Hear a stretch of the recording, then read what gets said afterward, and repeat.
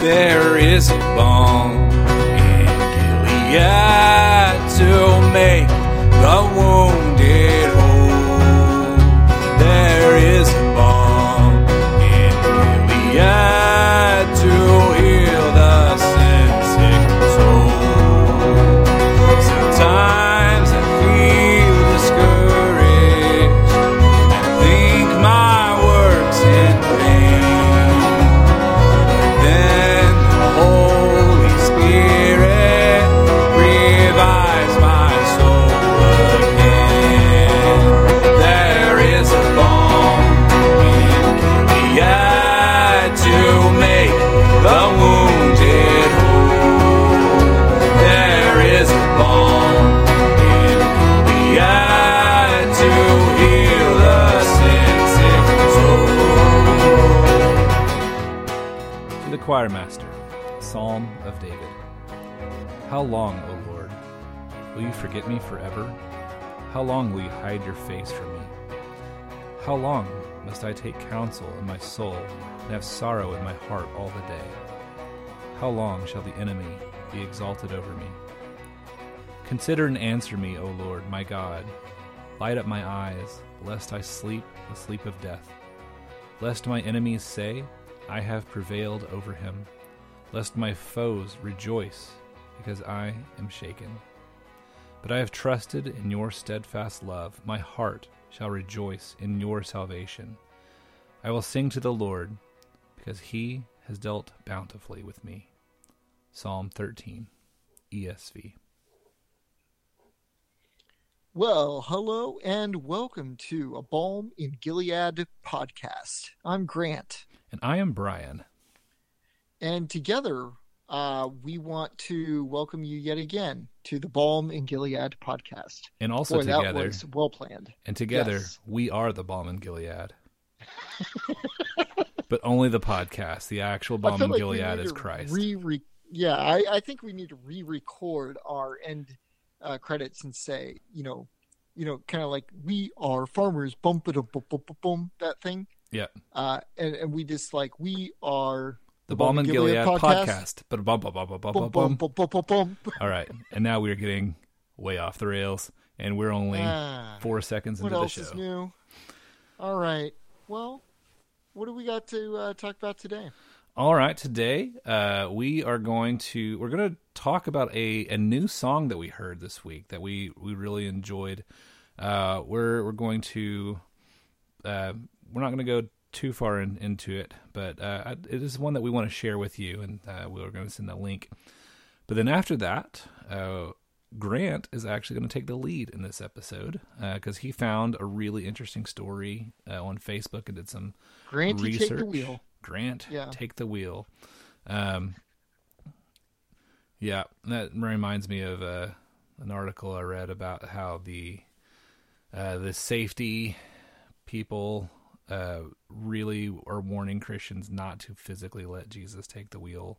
That is causing automobile accidents. But the B, trusted source of Christian news satire. Yes, it is. I downloaded the Babylon Bee app finally, and How's that gone for you? Has I've it wasted destroyed your productivity? It has destroyed my productivity. I might be deleting it next week, or at least after my Coronacation, which also includes 50 hours of work each week. I'm still working, by the way, 50 hours. Excellent. Yes, my table has food. I do. Yeah, it's been crazy. Anyway. It has. What is this new exciting song that we got here? All right, and this again was one that you found and you sent it to me. It is. Oh, yeah, I did. It is titled "The Worship Song." It is the worship song. It's by Random Action Verb Worship, and it really spoke to the kind of soul that you and I have here for this kind of music. I would argue that this song is better than Grace Gracefully Graces Me. But it at least is real close. Like, this is same vein. This has better prosody. It actually does have better prosody, and also has a less distracting slideshow.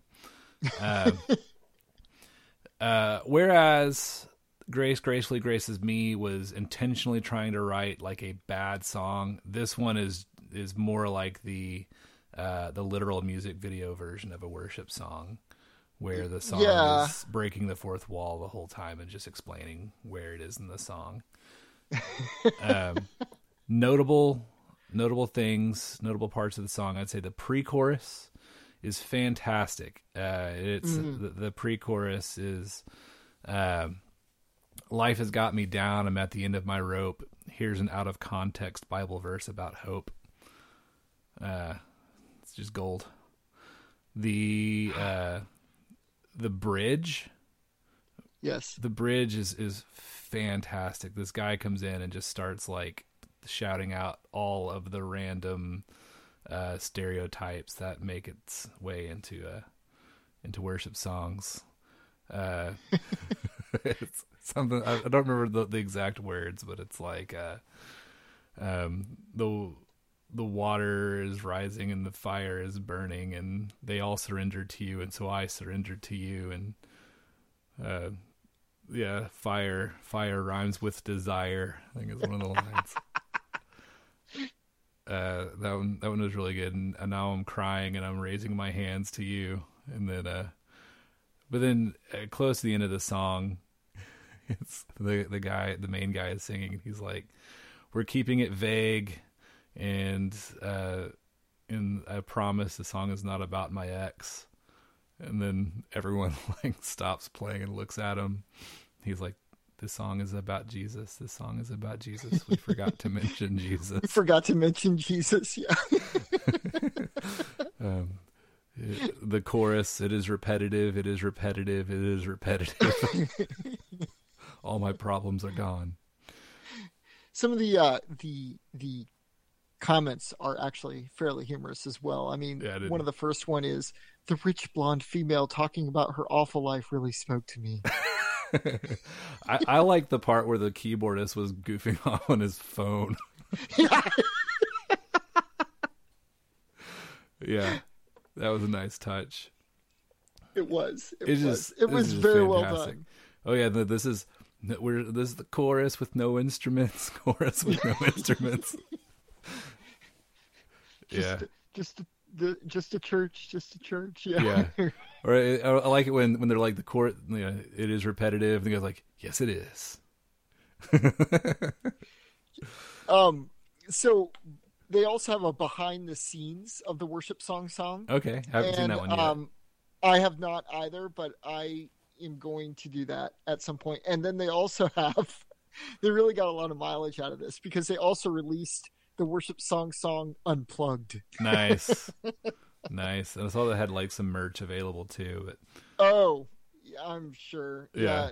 It was fantastic. I need to follow these people. I already did, actually. I subscribed. After School Program is what they're called.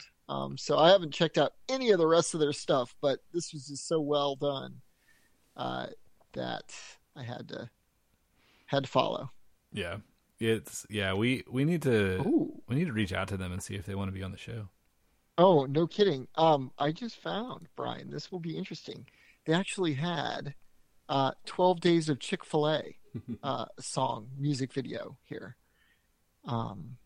So we definitely need to get them on. Yep.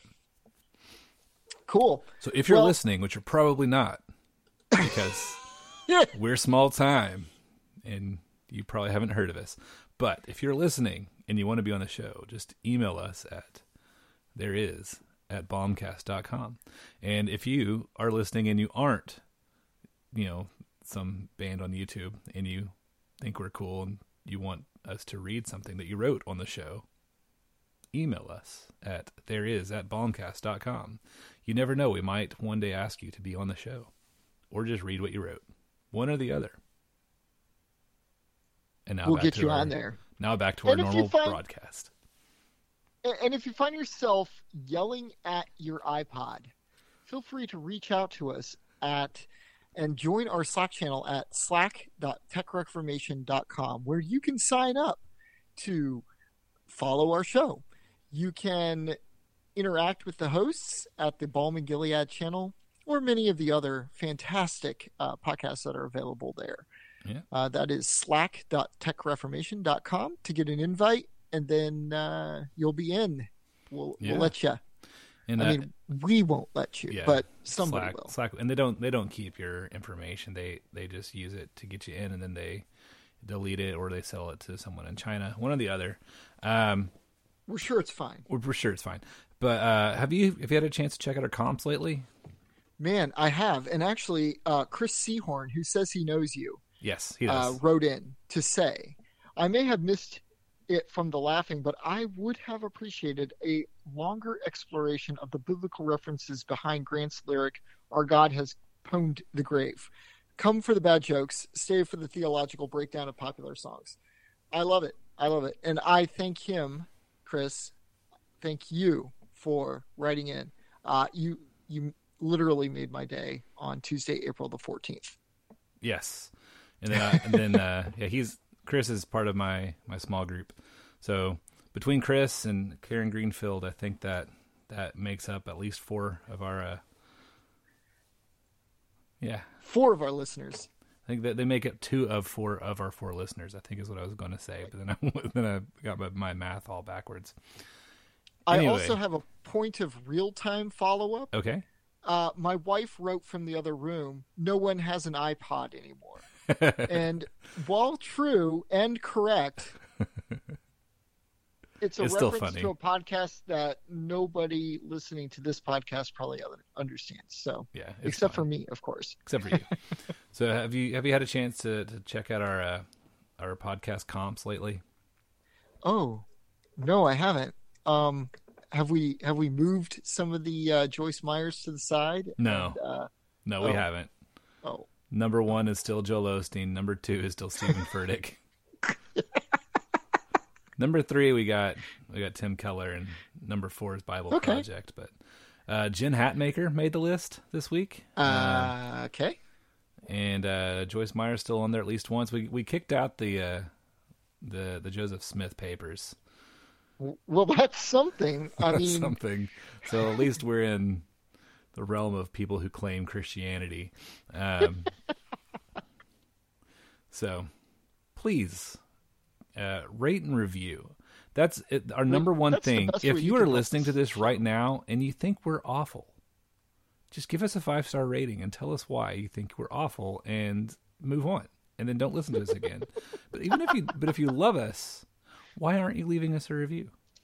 What do you want people to listen to us and then immediately go and listen to Joel Osteen? Because that's on your hands. I'm driving everyone away. That's a lot of weight to. No, I'm driving everyone away. All right. Yes. So, speaking of driving people away. Oh boy, in the bus. So, why don't we jump into our main topic? I guess. I mean, we got nothing better to do. Yeah, sounds good. Clearly. All right. So, are you familiar with the artist Jeremy Riddle, Brian? Yes, I am. In fact, he wrote a song. One of his earlier songs is one that I still really enjoy, and that's called "Sweetly Broken." Oh yeah, off the Full Attention album, I believe. Yes, and that was, I think you mentioned earlier, that was under Vineyard, under that umbrella. Yeah, I know he was associated with Vineyard like early on, and I think I'm looking it up now. Copyright 2007 Vineyard Worship, exclusively distributed by Integrity Music. So, yeah, it was. And that song kind of skyrocketed him to fame, which drew the attention of some folks out west. I can imagine who you're talking about. Is it Westminster Seminary? No, it's further west than that. Further west. Okay. I'm thinking coastal region. Mm-hmm. Mm-hmm. I actually don't know where Reading is. I don't know if it's a coastal city or not. Reading. Now that I think that about it, seems to ring a bell. Yeah. Oh, you're talking about Bethel. I am talking about Bethel. Yeah. So, okay. All right. Do you have any feelings about that, or? Well, I would recommend everyone buckle their seatbelts and prepare for a fun ride, because that's where we're talking about today. Okay. We are going to talk about Jeremy Riddle, some of his last couple of years, especially where he is now, where he has been. And I think we're also going to get into a little bit of NAR, the New Apostolic Reformation, what all that means, and what does that mean for you? So Jeremy Riddle, he started off with Vineyard, but quickly made his way over to Bethel, and he was there for, what was it, like 10 years, something like that? At least. I don't know. I think he left Bethel to become a worship pastor somewhere else. I don't know where. But yeah, I believe so. Yeah, and he's most notable for his song Sweetly Broken, and he also has a writing credit on the song This Is Amazing Grace by Phil Wickham. Yes. And so I know that those are... He's also in quite a few Bethel albums. Mm-hmm. Like, he is in the Loft Sessions. Do you remember that? I don't. Okay. He was definitely in there. He was in Tides. He was in Have It All, Sing Along 3. He's also more recently been on some worship circle stuff. Okay, yeah, I'm familiar with that. Yeah, so he actually was on Worship Circle Hymns back in 2019. All the way back in 2019. All the way back to last year. But yeah, he actually did Blessed Assurance on that album. Okay. And so he's been involved. You know, he's been around, and definitely associated with Bethel for a lot of this. I think he's been like one of their like head worship ministers. Oh yeah, no, for sure. And from everything that I can tell, like, he has been, fully, behind their theology. Mm-hmm. And we'll talk a little bit about what we see that as. But if you have, kind of personal or a little bit better handle on what it is they actually believe, we don't want to misrepresent anything. But we'll talk a little bit about what we understand that to be. Yeah. So I'd say the kind of exciting thing about the last couple years has been that he's gotten out. He's gotten out of Bethel. Yes. He's escaped it. Some would say. Maybe. I mean, I don't know if he has escaped the theology there, or if he has just gone on to, pursue other things. I'm not actually sure. Yeah, he's had some interesting Facebook posts. Oh, yes, he has. So we'll get into a little bit more about behind the Bethel and New Apostolic Reformation type beliefs and whatnot in a little bit. But we found this post of his from April 10th, 2020. A little bit interesting, and I'll just go ahead and read it, and then we'll talk a little bit about it. Sound good to you? Sounds great. All right. So we'll do this, small group style. Maybe I'll read the first paragraph, and you'll read the second one. I don't have it pulled out. No, that's all right. That's all right. I'm just teasing. Okay. I find myself increasingly troubled when I look at Western Christian culture and see such a startling lack of representation or instruction on vital, all in caps, teachings in Scripture, particularly the passages that warn and admonish. It troubles me that the teachings on these passages are virtually non-existent in modern preaching. But if I sit down and just read a couple of chapters of Scripture, they're so prevalent I can't escape, all in caps, them. And no, I'm not talking about the Old Testament / covenant.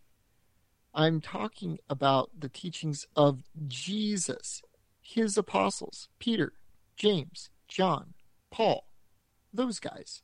So much heresy is running rampant in the church because we're not clearly preaching the reality of eternal judgment, the reality of heaven and hell, or the frequent commands concerning holiness, godliness, purity, and true Jesus apprenticeship. I don't quite know quite how we got here, but somehow we've created quote unquote Christian end quote cultures that edit scriptures, removing the gravity of his holy commandments and numb people's ears to real truth. If you want a glimpse into the last 2 years of my life, it has mostly been about deep and ongoing repentance, as I've let his words pierce me, at times even terrify me, real fear and trembling, deep grieving over my sin and brokenness, and not once was it disconnected from his love, his mercy, or his goodness. In fact, I have felt all those things the strongest in the midst of it. His truth is merciful. His truth is love. His truth is good. But oh, the warfare over truth in our lives. How great our need of his discipline. I'm not wagging a crooked judgmental finger. I literally write this in tears. My loving appeal is this. Read Scripture as though your life depended on it. Not a paraphrase. They're helpful commentaries, but should never replace the reading of Scripture. Not the Mirror Bible, which is nothing but deception, cleverly packaged as a paraphrase. Have nothing to do with it. If you read Christian literature more than the Word, stop and reverse that.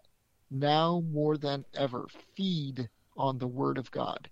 Let it refine you, preserve you, guard and equip you for every good, fruit-bearing work.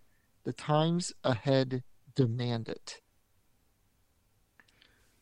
So, I mean, that was pretty incredible. And as of the time of this recording, that has generated 14,000-ish responses on Facebook. Yeah, and that would include 7.7 thousand likes, 6.6 thousand loves, 110,000, I believe, wows, 42 laughter, 8 anger, 3 something else. I don't know. Anyway, the point is, a lot of people are, 8 laughters, 3 angers, 42 sads, 110 wows. I forgot the order there.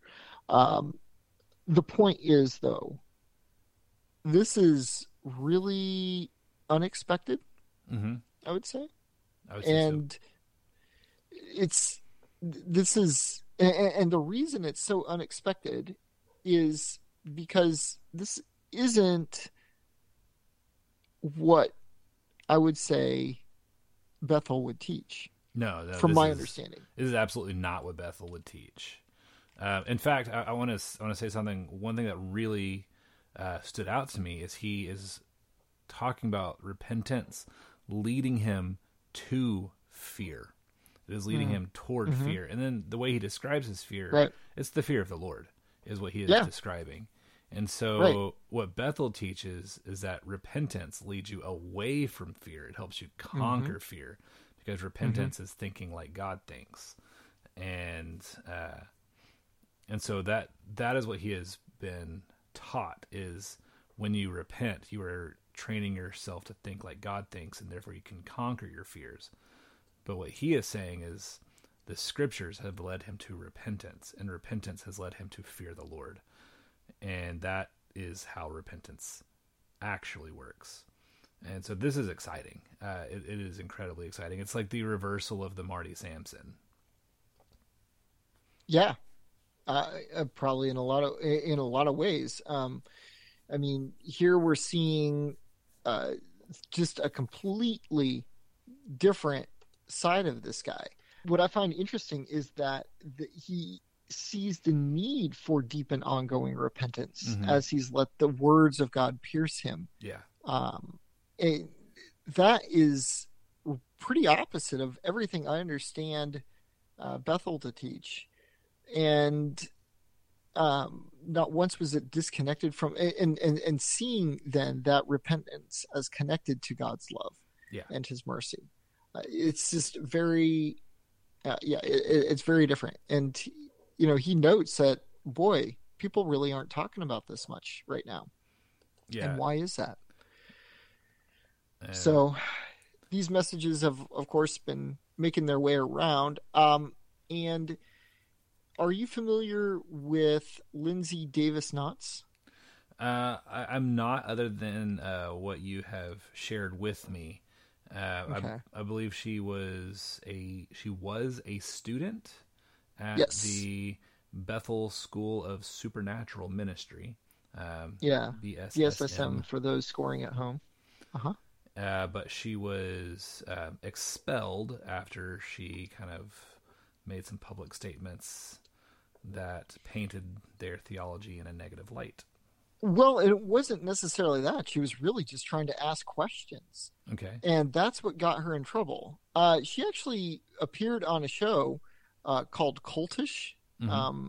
It's more of a podcast, but they also have a presence on YouTube. And in a 3-part story of her leaving / getting kicked out of BSSM and really moving into a more orthodox position. Okay. It's really fascinating. I mean, to hear from somebody on the inside what it's actually like there. So we'll link to this in the show notes, but I would definitely encourage you to check that out. And that's put up by Apologia, correct? I believe so. Yeah. James White is one of the elders there, and you may know him, but then Jeff Durbin is actually the lead pastor, I believe, there. And their church is very heavily involved. They're located in the Phoenix area. They recently opened up a church in Kauai, in Hawaii. They do a lot of ministering to Mormons. They are also very active in the abortion mills and trying to get people to not kill their children. Anyway, he's an interesting dude for sure. But they also have, as part of Apologia Church, this program called Cultish, and they interview people coming out of cults, and one of those is this Lindsay Davis Knotts. So wait a second. Are you telling me that they define Bethel Church as a cult? Well, the show is called Cultish, and I will leave you to make your own surmisation. My own surmisation is that Bethel is a cult. That is my as well. I would not trust them with much of anything, especially, and a lot of it has to do because I didn't know. I didn't know a whole lot about them before this, but I watched the first 2 of these things, and it's just ridiculous. I had no idea that this kind of stuff is going on in a place that's calling themselves a church. It's actually really worrying. But she also posted about Jeremy Riddle's post, and I just wanted to read what she said because she's coming at it from a former Bethel position. She used to be in the in crowd there. And she says that former Bethel worship artist Jeremy Riddle posted this last night. He is well known for his songs like All Hail King Jesus, his cover of This Is Amazing Grace, and Be Enthroned. Jeremy left Bethel Church to lead worship elsewhere around the time that I arrived at Bethel School of Supernatural Ministry over a year ago. When I saw this post last night, I was shocked. It's clear that God could be doing something in his heart, giving him a high view of Scripture, showing him heresies in the church, giving him brokenness over his own sin, etc. This is something to rejoice over. However, if you scroll through his post before this one, you can see some NAR theology still influencing his writings and beliefs. And she goes on to encourage people to pray for him. Yeah. So, go ahead. I was going to say one of the things that I thought was really interesting that she said was what he needs right now is he needs prayer, he needs patience, and he needs grace. Mm-hmm. Yeah, he's going to say stuff that's wrong. And the worst thing you can do is just jump down his throat. Right. Gently rebuke him.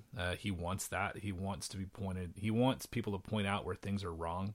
And so we should gently rebuke him if we feel like we should, but don't jump down his throat. Give him grace, give him patience. He's coming around, is basically what she said. I hope that's true. I mean, do too, yeah. I don't know.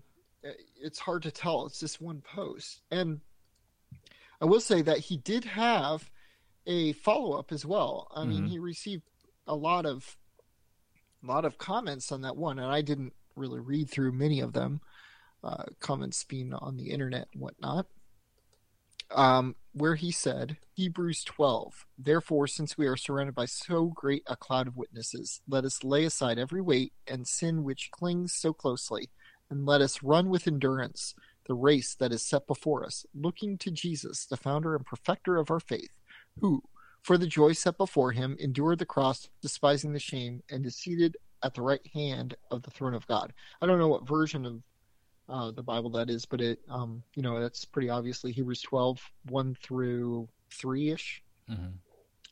And he writes a comment under that says, my journey of repentance the last 2 years has been about this and this alone, letting go of all the weights/hindrances to my mission and calling. Lots of good, fun stuff left by the wayside. Dealing with the sin that's wanted to cling so closely and sabotage so subtly, and bringing my whole life, my behaviors, habits, speech, thoughts, desires, relationships, etc., into full alignment with his written words and commands, because I love Jesus and want more than anything to be faithful to him. My last post was not about church camp wars, nor was it intended to fuel them. I love the church. I repeat, I love ... in all its biblically defined glory and divine nature ...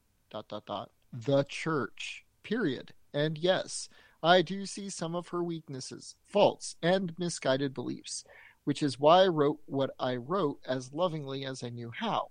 I'm not mad, I'm not yelling, I'm grieving. I know it's not a perfect post, and in hindsight, there are several things I would change. It was purely meant to exhort and encourage us to cling to and proclaim the full truth of his written word like never before. We will never attain the Christian maturity the times demand with such poor, unholistic spiritual diets. We must know his word. Lastly, for all other crusaders of the truth, might I offer a little hard-earned wisdom? The reason why Jesus calls our issue a plank and our brother's issue a splinter is because the biggest thing that stands in the way of us being any real help to our brother, aka the broader body of Christ, is pride, arrogance, assumed superiority, and an utter lack of humility. And until we recognize our plank, acknowledging it as the massive log that it is, humbling ourselves, and go through the painstaking process of removing it, we will be horrible surgeons to our brothers and sisters. Historically, my planks have been pride, offense masquerading as righteous indignation, the absence of love, tenderness, and the heart of the Father. What are yours? ? This one only gets 2.6 thousand reactions. Give it time.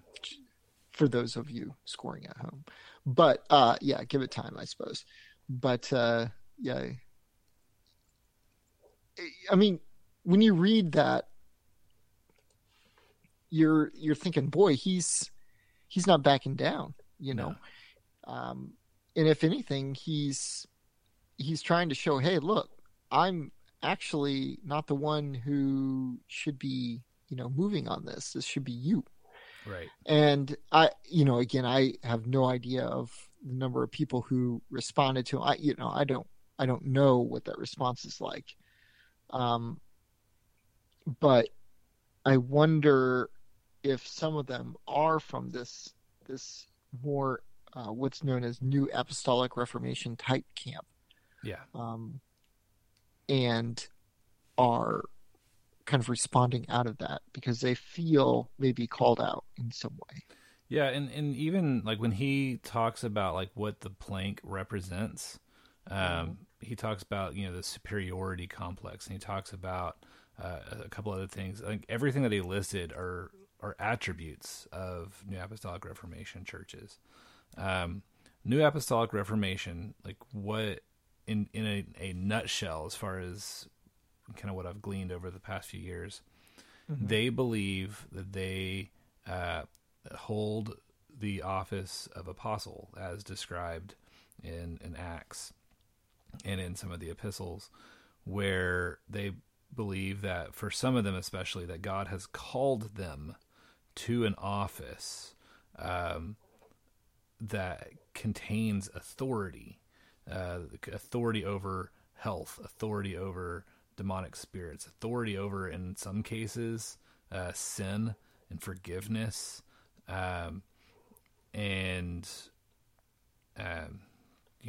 you get all of the charismatic gifts, the speaking in tongues, you get prophecy, you get the different things involved, and if you remember, the name of the school was the Bethel School of Supernatural Ministry, and essentially, like, your goal in this school is to unlock your spiritual gifts, your apostolic spiritual gifts and charismatic spiritual gifts. And that's why you go to this school. It is not to learn theology. It is to basically become a superhero. And that's what NAR basically is.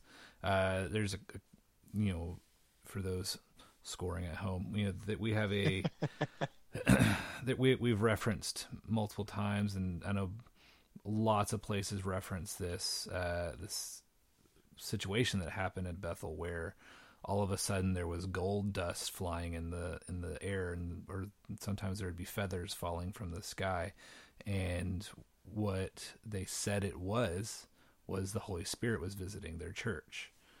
They said that it was a mark that they were doing things right, essentially for the first time in 2,000 years, that their church had figured out the correct way to interact with God, and the Holy Spirit blessed them by appearing. And so they should somehow they unlocked the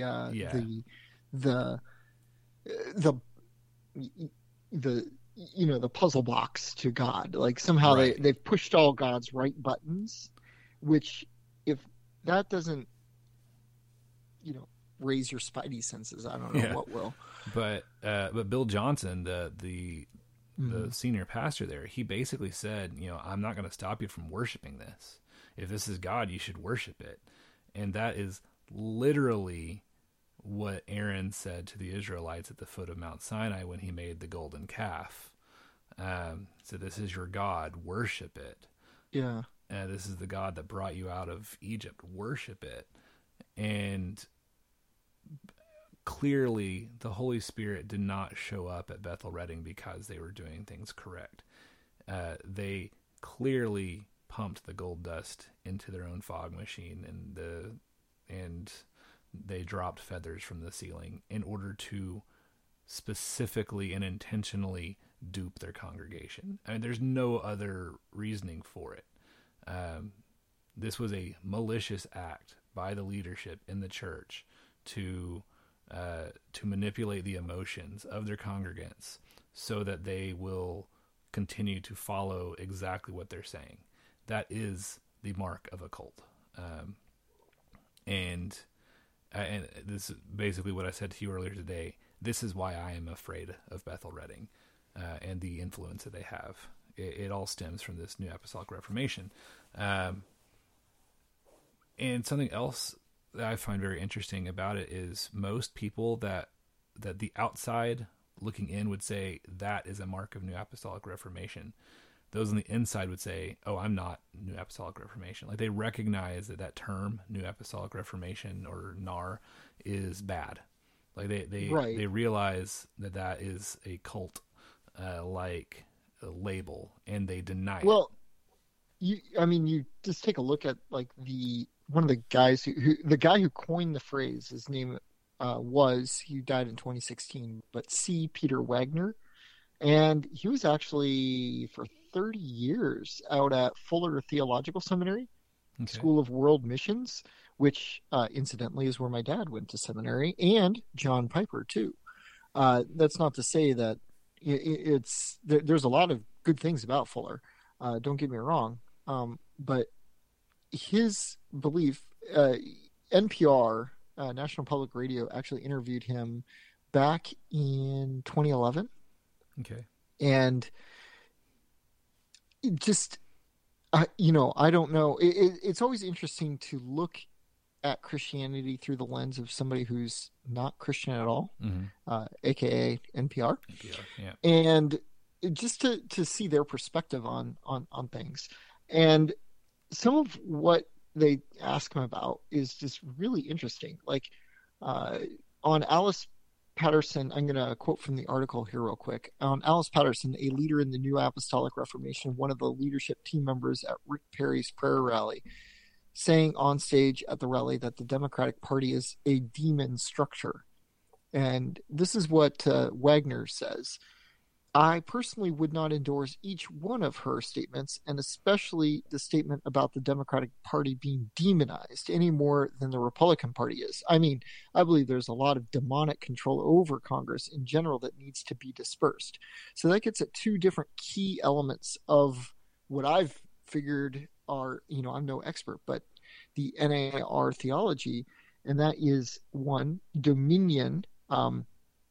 NAR theology looks to exercise dominion over all spheres of life. That includes government, that includes, entertainment, Hollywood, that sort of thing, local government, state government, everything like that. But also it gets across kind of this idea that the big problem is all the demons running around. And if we just have people casting out demons everywhere, that is going to that is going to do some good. Now, I'm not denying that demons are real at all, but I believe they ascribe a little too much power to demons. They kind of his quotes in this article, and I don't know if that's was the way that he was asked or something like that, but I feel like it's almost to that point where he's seen a demon behind every rock kind of thing. Yeah, and that is an error. I would say an equal error would be that there's no demonic influence at all, and that everything is just more natural, that there's not a lot of spiritual warfare. And that's where we in the Reformed camp can tend to err. But yeah, to say we just need to go to Congress and expel all the demons, that way everything will be better, that's definitely taking away human responsibility. And part of repentance hinges on the concept that humans are responsible for their own actions. So if demons are responsible for all of our evil actions, then we have no need to repent of our sin. Right. So more to the point on what he means by dominion over like business, government, media, arts, education, family, things like that. He said, in terms of taking dominion, we wouldn't want to, we use the word dominion, but we wouldn't want to say that we have dominion as if we're the owners or we're the rulers of, let's say, the arts and entertainment mountain. What we strive to do, and our goal, is to have people in the arts and entertainment mountain who are committed to the kingdom of God. So therefore, we use the adjective there, kingdom-minded believers. And our goal is to try to have as many kingdom-minded believers in positions of influence in the arts and entertainment mountain as possible. And the reason for that is to help bring the blessings of heaven to all those in the arts and entertainment mountain. So what you kind of see there is this whole idea. Now, don't get me wrong, we should want Christians in different spheres of life. I think that's a good thing. I'm kind of saying that uncritically at the moment. I can't think of that opens up a theonomy discussion, which I am not equipped to make right now. But so suffice to say, there are probably other beliefs on this as well. But it seems like when Christ called us to be salt and light, that means, that we should kind of be spread out. And we should use our gifts as we are given them to, work for God's kingdom. And I don't see a reason with that, but it's the whole idea that that's where your hope lies. Yeah. That this is how the blessings of heaven are going to come down. It's kind of what the late Chuck Colson would call looking for hope coming in on Air Force One. Yeah. And somehow if we just get the right, the right guy to be president, if Donald Trump can just be president one more term, we'll be okay. And it's just faulty thinking, it's just faulty thinking. So they also, obviously, as the title New Apostolic Reformation conveys, they're also really into apostleship and things like that. And so I just have one more quote, if you don't mind, on what he says it means to be an apostle. And he says, in terms of the role of the apostle, one of the biggest changes from traditional churches to the New Apostolic Reformation is the amount of spiritual authority delegated by the Holy Spirit to individuals. And the two key words are authority and individuals is contrasted to groups. So now apostles have been raised up by God who have a tremendous authority in the churches of the New Apostolic Reformation. So instead of elders or instead of other leaders like that, it would seem that he's looking for what he would call these apostles that God is raising up. And he, you look at kind of some of the stuff that he's talking about here, and it's, very much continuationist, would be, driving out demons, healing sicknesses, that sort of a thing. So when we consider his vision for the NAR, some people have referred to it as kind of a fifth branch of the church, where you have Protestants, you have Roman Catholics, you have Eastern Orthodox, you have the Coptic Christians in Egypt, and then this would be kind of like a fifth thing. And sometimes you hear it called third wave, and a lot of times you see it associated with like prosperity gospel, Benny Hinn, that sort of thing. Yeah. I feel like it's a little bit different than the whole Benny Hinn, Creflo Dollar road, but it's along the same alley. And the problem, as you were pointing out earlier, is kind of a lot of people who you would think of as NAR have tried very hard to distance themselves from this NAR label, if you will. Yeah. And that may be warranted. It may not be. I'm not saying it one way or the other. In fact, I wanted to talk a little bit about International House of Prayer, IHOP, in Kansas City. Have you heard of them? I have heard of them, and I don't know a whole lot about them. I just know that Babylon Bee really dropped the ball when they did not release an article about them changing their name during the whole IHOB craze. International House of Burgers. Yeah. And so International House of Prayer is what IHOP stands for in this particular reference, but that's I just know that they're very charismatic, but I don't know much about their specific beliefs. Sure. Well, they published, I'm assuming back in around 2011, I should have done some more looking into the summer of 2011, because I completely missed the boat on that whole thing. Like, I don't even remember any of this from summer of 2011. But people began to be associated with this term. And International House of Prayer actually came out with a press release, a very carefully worded press release, which we can link to in the show notes, saying, and it come out and answer a lot of questions about, like, hey, is IHOP kind of part of this New Apostolic Reformation, and they deny it.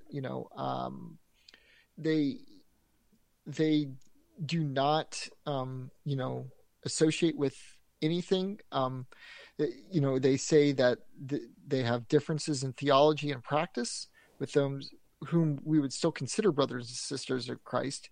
And for instance, they believed in the Apostles' Creed and many quote unquote classic statements of Christian doctrine, which they have a link to. And they have their own statement of faith as well. So they really kind of see themselves as separate from here. Now, where they would definitely kind of maybe fall into that camp, and maybe why they've been associated with that historically, at least of summer of 2011, is that they are very much continuationists. They are big into prophecy, especially. So I actually have a friend. His name is John Michael Den Hartog, and a little known fun fact: our dads have been friends longer than our dads knew either of their wives. So let that sink in for a moment. And, they've spent a lot of time, a lot of their life as missionaries in Colombia. And, so this is a good friend of mine, and he's been down there before and is a little bit more familiar with them. So I actually asked him to help me understand a little bit more about kind of what IHOP is all about. And he gave me permission to read this, but I'm just going to read it. And he said, well, I think I could accurately say that while not necessarily associated with that specific brand of theology, NAR theology, they are also not too far removed from it. They're absolutely continuationist, believing that the gifts of the Holy Spirit continue to this day. Specifically, they emphasize the prophetic gift. They have prophecy rooms there, and they have specific people that, while they probably wouldn't call them prophets, they would say that they had a prophetic anointing. They do, however, believe that God can and does speak to all of us.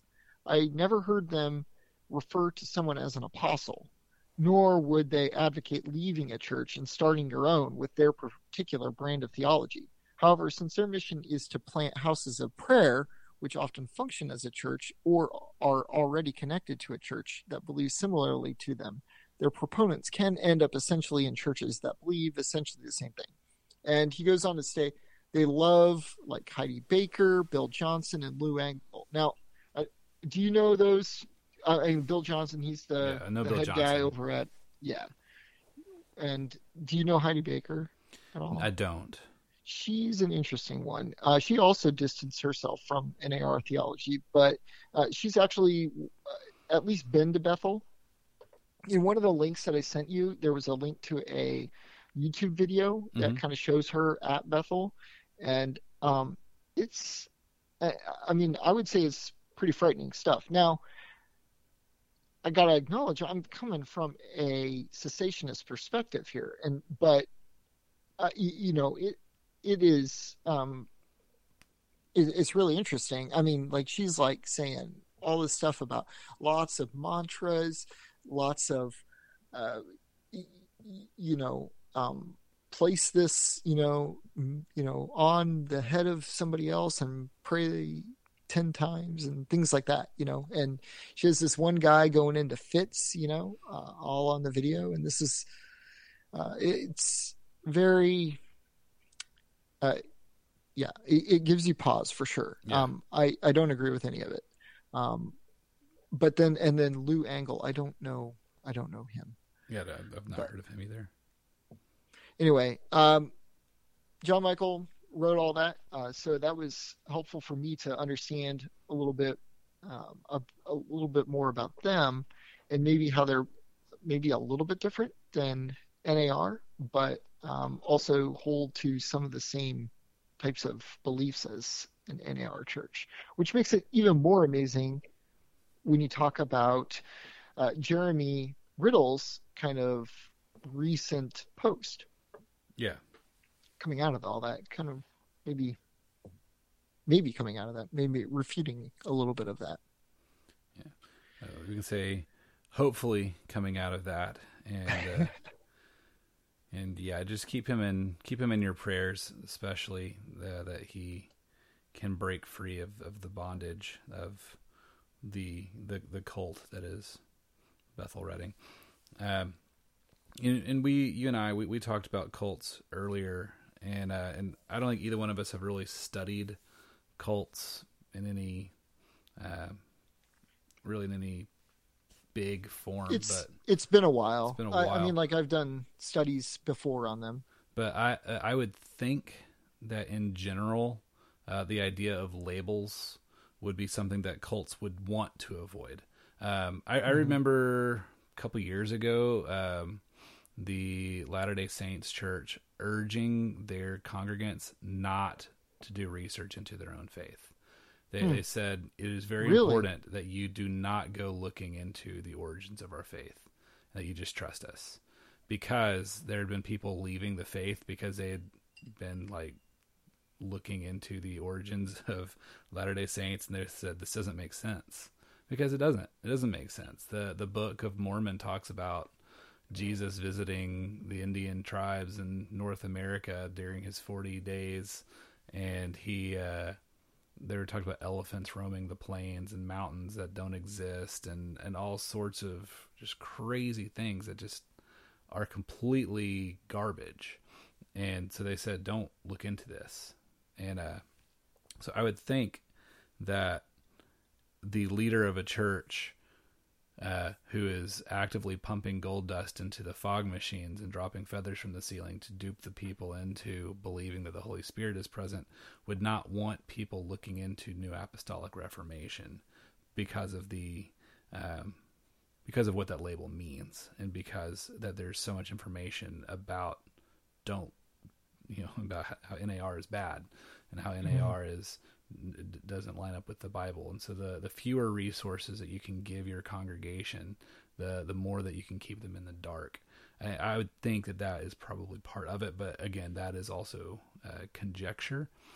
But and I know that it is a very bold statement to look at another church that claims to be part of the Bride of Christ and to say that is a cult, and that is not a part of our church. But I want to point out some videos. We don't have them in the show notes at this moment, but I will get them to you tomorrow. There are videos that are on the Bethel page on YouTube. At least they were a couple years ago.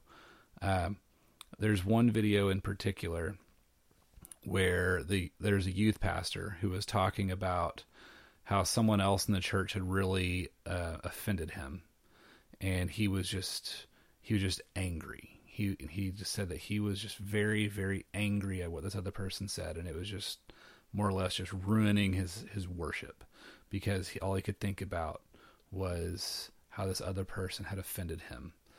And then Jesus appeared to him and begged him for forgiveness, said, "Forgive me." And the youth pastor said, why are you asking me for forgiveness? And Jesus then replied to him and said, whatever anyone has done in my name, I have done. And so if he has offended you in my name, then I have offended you, and I have sinned against you, and you must forgive me of my sin. And there's just something about that is a little off. Right. It seems to twist the doctrine of substitutionary atonement quite a bit. Quite a bit. In other words, it's saying that, well, this one thing Jesus didn't atone for, and so he's got to come back and somehow ask you for forgiveness, as if you're the center of the universe, as if you're God. Right. And that is incredibly worrisome. It is. We are not God. God is not dependent on us. No. In fact, I was just listening to a really great podcast called The Jerusalem Chamber, and one of their back episodes they're going through the Westminster Confession of Faith, and it's They're in section 2, chapter 2 there, and they're talking about the aseity of God, and that's a word that I was not very familiar with.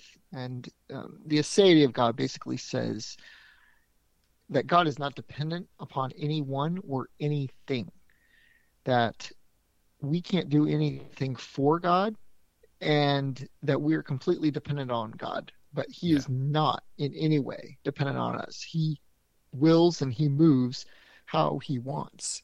And when you all of a sudden have Jesus, who is God, coming to you as a human, asking for forgiveness, it completely misunderstands the aseity of God. I'm thinking right away of Psalm 51. Against you and you only have I sinned. Who's David praying that to? Is that to Bathsheba? Is that to, the Bathsheba's husband, Uriah? No, it's God. He says, against you, God, have I sinned. And so to have Jesus in a dream, or however this happened, coming to a human and saying, will you forgive me? Completely wrong. Yeah, and to take it even a step further, there's another video where they have this girl. She's talking about how she went to the hospital, presumably doing faith healings. She was sitting with this guy, and he started to code. And he was moments away from dying. And she said that God came to her and said, forgive him of his sins now, before he dies, so that he can go to heaven. And so she forgave him of his sins, and then he immediately died. And so she believes that this man is in heaven because she exercised the power to forgive him of his sins, regardless of him being completely unconscious and not having any visual form of repentance of his sin. It was just her faith saved him because God told her to forgive him of his sins. So in Bethel, Jesus asks us for forgiveness, and we have the power to forgive others of their sins. That to me sounds exactly right up the alley of like what this new apostleship might mean. And this is, in my brain anyway, there's a category for a continuationist who is not this brand of apostleship. Where you actually are speaking, almost like the Roman Catholics believe the Pope does, ex cathedra. Is that where the Pope speaks for God? I can't remember what they call, what the Latin phrase for that is. I never took Latin. You're what? I never took Latin. Oh, no, I didn't either. But, they refer to it as a special term. And so I was trying to remember that. But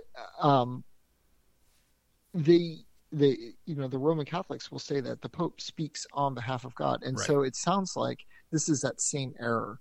And I don't think, in my mind, I'm going in circles. We got to cut it. No, you're making sense. If the Pope can speak authoritatively on behalf of God, then Bill Johnson believes that he also speaks authoritatively on behalf of God, and that those that he gives, leadership in his church can then also speak authoritatively on behalf of God. And so it takes away their error. Right. And so if they say something in error, it all of a sudden becomes canon. Right. And we got to be careful there too, because we as Protestants believe that every time the pastor gets up to preach, that he is reading the Word of God, the Bible, to the people, and he is bringing forth God's Word to the people through his sermon as well. Yeah. Now, he's not speaking the very words of God, as I believe I think that's a proper understanding of the Catholic doctrine, but don't quote me. And so there are, very fine lines, but we do need to be careful. Yeah, when my pastor gets up and preaches, he's not just giving me his opinion.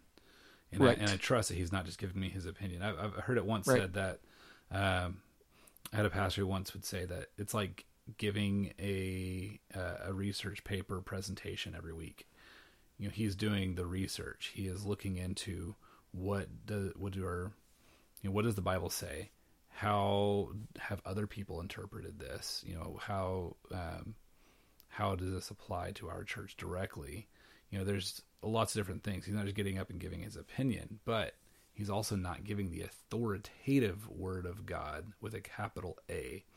Not to say that what he's saying doesn't have any authority over us, but it's not the absolute authority. My pastor can get up and err.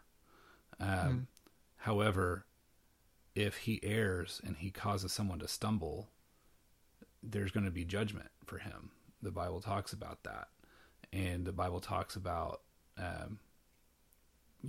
they will be judged, almost like twice as harsh. I forget exactly where it says it, but there's extra, they've got skin in the game. There's something else on the line. And any pastor who seriously takes the role seriously is going to be protecting his flock and not going to just be fleecing them, which is what, if you're pumping gold dust into the fog machine, you're fleecing your congregation. You're a wolf that's just in it for the, just in it for the glory. And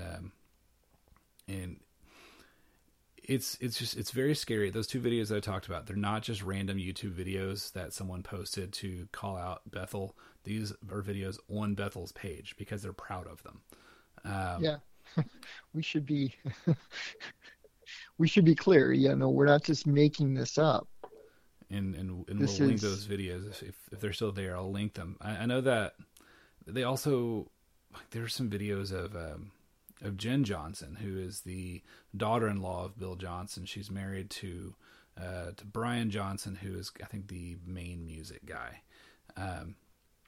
And she was explaining the Trinity, the doctrine of the Trinity, and it is literally like everything that's in the That's Heresy Patrick video from Lutheran Satire, which we'll also link. She says everything wrong plus more. Like the worst thing that she says is that she sees the Holy Spirit like the genie from Aladdin, that he is funny, and that he is sneaky, and that he is blue, and it's just bizarre. Like this whole video is just completely bizarre. But she is a leader at this church. She's clearly not doing research into what the church history has said on the matter. She is not taking the role seriously. She's just really blurting out her own opinions, which she shouldn't be doing anyway from the pulpit as a woman. Not that I am sexist or anything, but I am complementarian, and I don't believe that any woman should be teaching something that serious from the pulpit anyway. But even if it was her husband or her father-in-law saying that, it's still wrong. It is completely absurd. Does not follow the Nicene Creed, does not follow anything that the Bible says, and it's just disrespectful. And disrespecting the name of God is it's a flagrant sin and breaking the third commandment. But pretty much if you pull up any of their videos where there's any teaching going on, they're probably a prime example of what not to preach. But I point all of this out about how I believe that Bethel is a cult, because they are so influential in the music that the church at large is singing, and their theology is in their music. You can't escape that. You can mask it as much as you want. You can redefine terms as much as you want. You can make it palatable as much as you want, but you're not going to eliminate the NAR theology from these songs, and you're not going to. Would you want to take songs that you know were written in the Church of Latter-day Saints and sing them in your church? Would you want to do that? Would you feel comfortable doing that? And if the answer is no, which it should be, and your answer for should I be singing songs that are coming out of Bethel in my church, I see no difference. I agree, man. I agree. And it's just, it's frightening to see how people take something like the glory of God and try and reduce it to something like some gold specks in the air, or that where they try to just, like your example before of reducing God to the genie from Aladdin. Like, it's wrong. Like you said, it's breaks the third commandment. It's not right. And so I don't see how you can in good faith just say, oh, it's not a problem to sing these songs because they maybe have some of the right words. Now, speaking of some of the words, sometimes it's helpful for me anyway if I hear particular terms used in a certain way, that helps me identify a little bit of maybe what's behind a particular statement. And so kind of as I was going through this, I wrote down several of the words that seem to keep popping up and see what you think about these. Some of them were dominion, demon, demonic, apostolic. They believe the leaders have the apostolic gifts like healing and more. Kingdom, destiny, presence, glory, revival, unity, global awakening. And those terms on their own, I mean, there's nothing wrong with the terms, don't get me, but when you hear them, especially used together, you may be dealing with kind of this NAR theology. Yeah, and so it's something to watch for anyway. And I see that you have a note on here that this list primarily comes from that the Pirate Christian blog post. Yeah, a lot of them do. They have a link that's called the 6 hallmarks of an NAR church, and they list apostles. They claim that we're kind of in the second apostolic age, and that they are super apostles and equal to the original apostles. They think about the kingdom, rather than preaching like the gospel of the cross.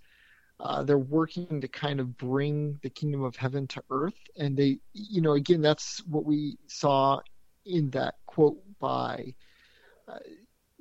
the quote by C. Peter Wagner, where he was talking about kind of putting kingdom-minded people everywhere in the media and the arts and government and schools and everywhere. But then also destiny, presence, glory is the third one that the Pirate Christian kind of mentions. And so the members aren't always charismatic, but they frequently emphasize a manifestation of glory in God's presence. Fourth, they mention revival. And revival is like, kind of like end times harvest. Think about, stadiums chock full of people. Yeah, exactly. Unity, and unity, Pirate Christian mentions at the expense of biblical doctrine, is kind of like how and why for this movement. They want to supposedly bring heaven and earth together,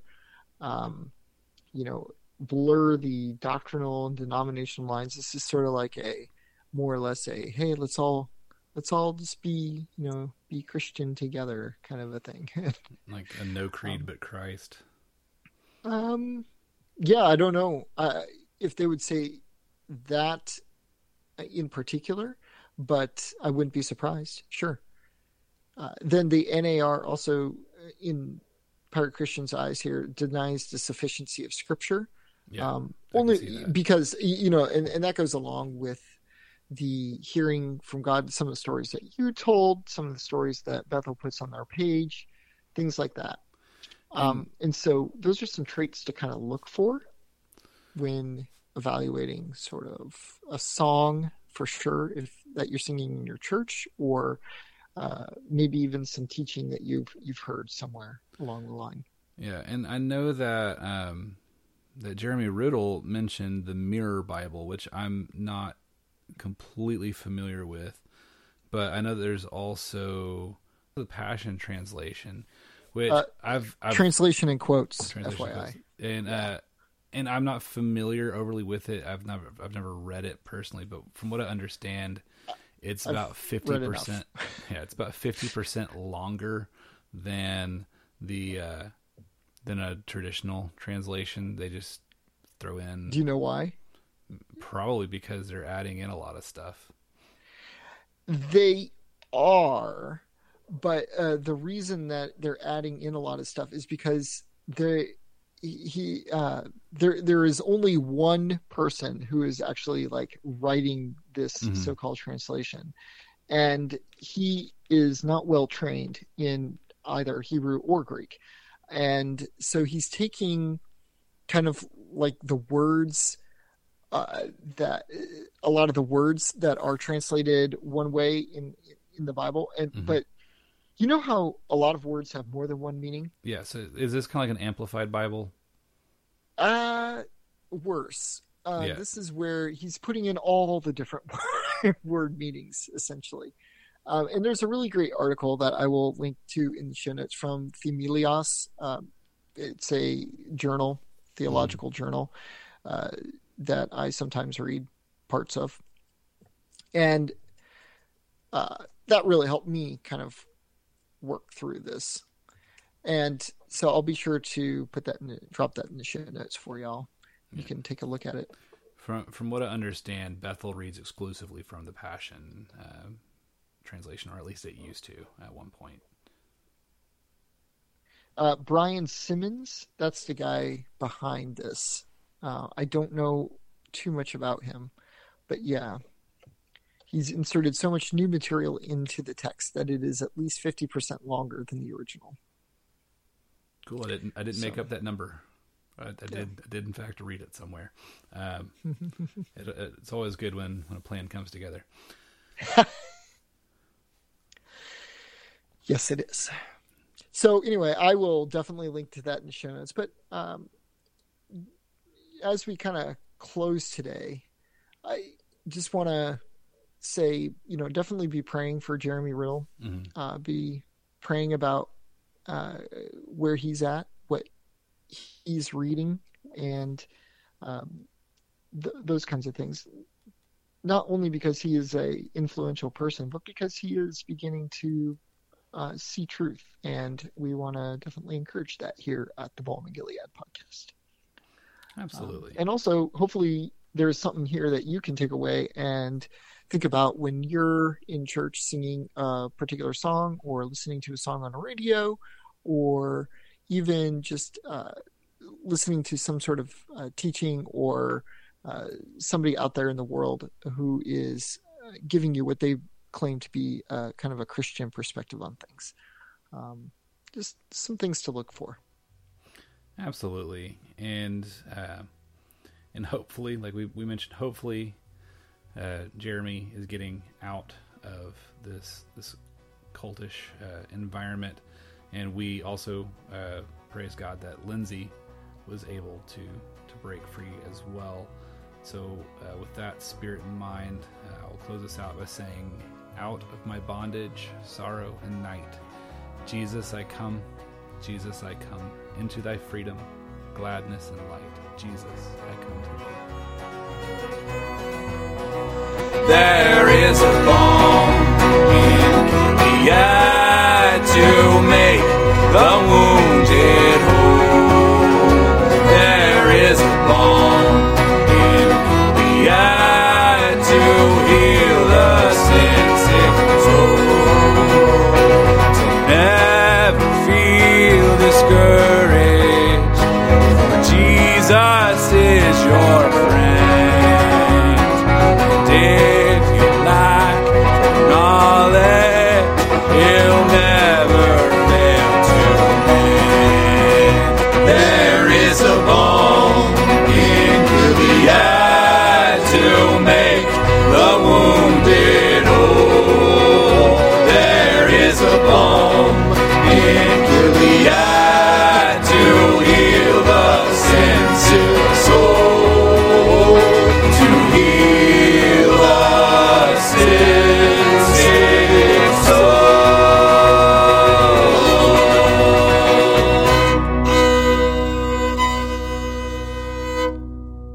for listening to the Balm in Gilead podcast.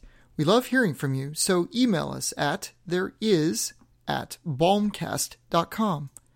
We are a part of the Tech Reformation family of podcasts, and you can discuss our show and much more at slack.techreformation.com. We'll see you there. If you enjoyed the Balm in Gilead podcast, please encourage others to listen. We value your feedback, so rate, review, and recommend the show in your podcast app of choice. And with that, we'll see you next time on the Balm in Gilead podcast.